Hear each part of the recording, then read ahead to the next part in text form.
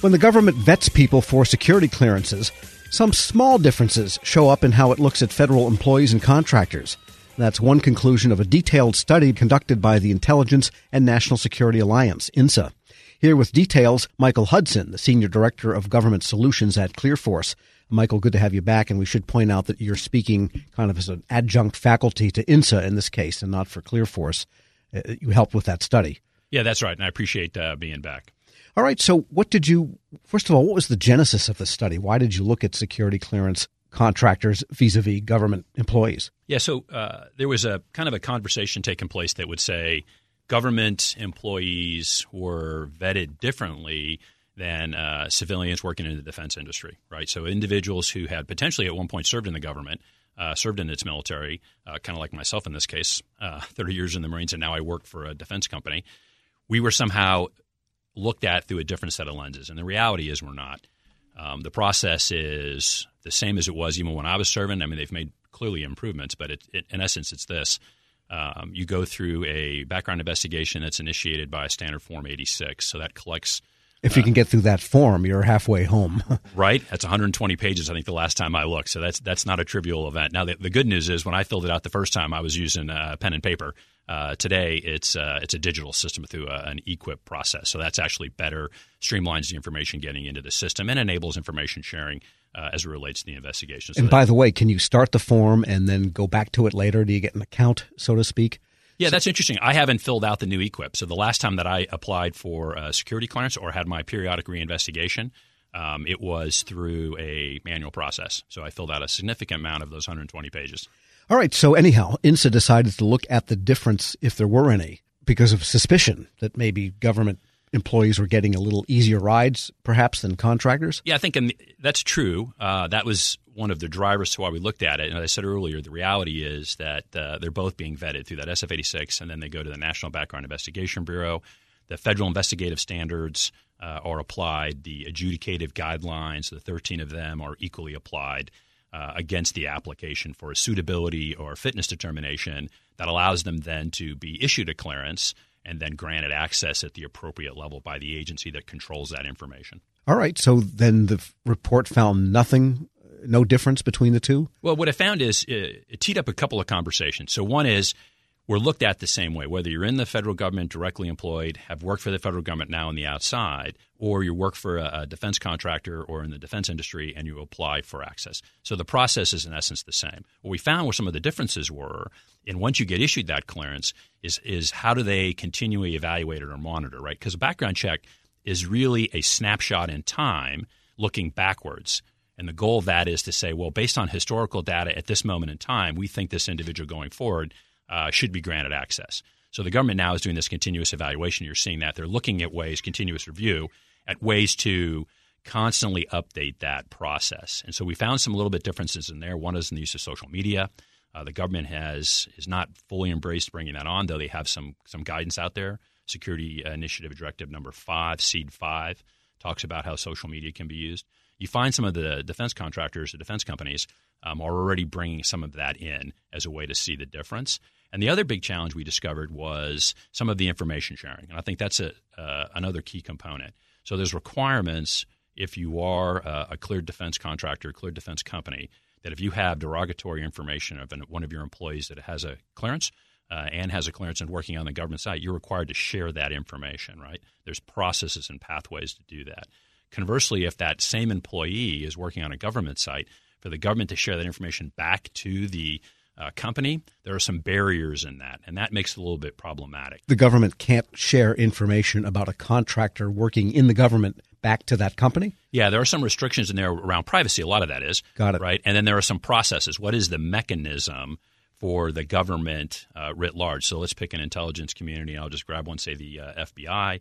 So they'll have processes in how they move information internally. Then for the FBI, though, to go back, say, to, let's say, my company, ClearForce, there are processes that they would have to follow, and in some cases, those become impediments to information sharing, especially in real time. We're speaking with Michael Hudson, the Senior Director of Government Solutions at ClearForce and a contributor to the Intelligence and National Security Alliance study of the security clearance process. And let's go back to social media for a minute. Explain more about how that works. Companies often look at social media when vetting would-be employees. I don't think the government does that at this point not so much for security clearance. We're just talking about hiring.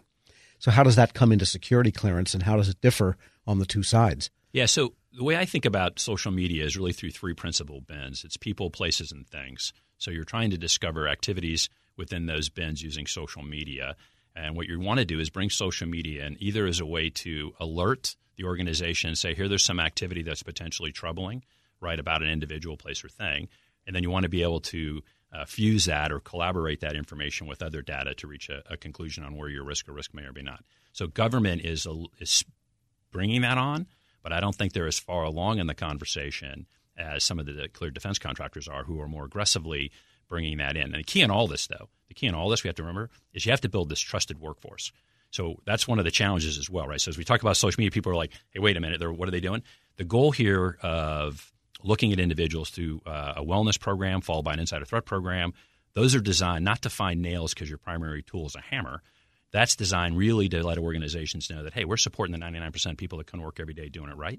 We want to become aware of risks that are potentially in their lives that they could bring into the workplace that could then come into the government space. So in other words, a company might know a little bit more about a person than the government would know for purposes of security clearance. Right, and that works both ways, though. See, so if you think about some of the recent cases that have hit the news, these were employees of companies. The company did all the vetting to make the hiring decision. Then they went through the government security process and were found suitable and had the right level of fitness to receive a clearance. But then that company loses sight of them. They're working on the government side every day. So if that company has a really good, see something, say something program, well, if that individual never comes to work because he's on a government site, that kind of doesn't help. If they have a really good cyber system, but if they never log onto that company's network, kind of doesn't help. So right? You can't see the new Lamborghini they might have bought or something.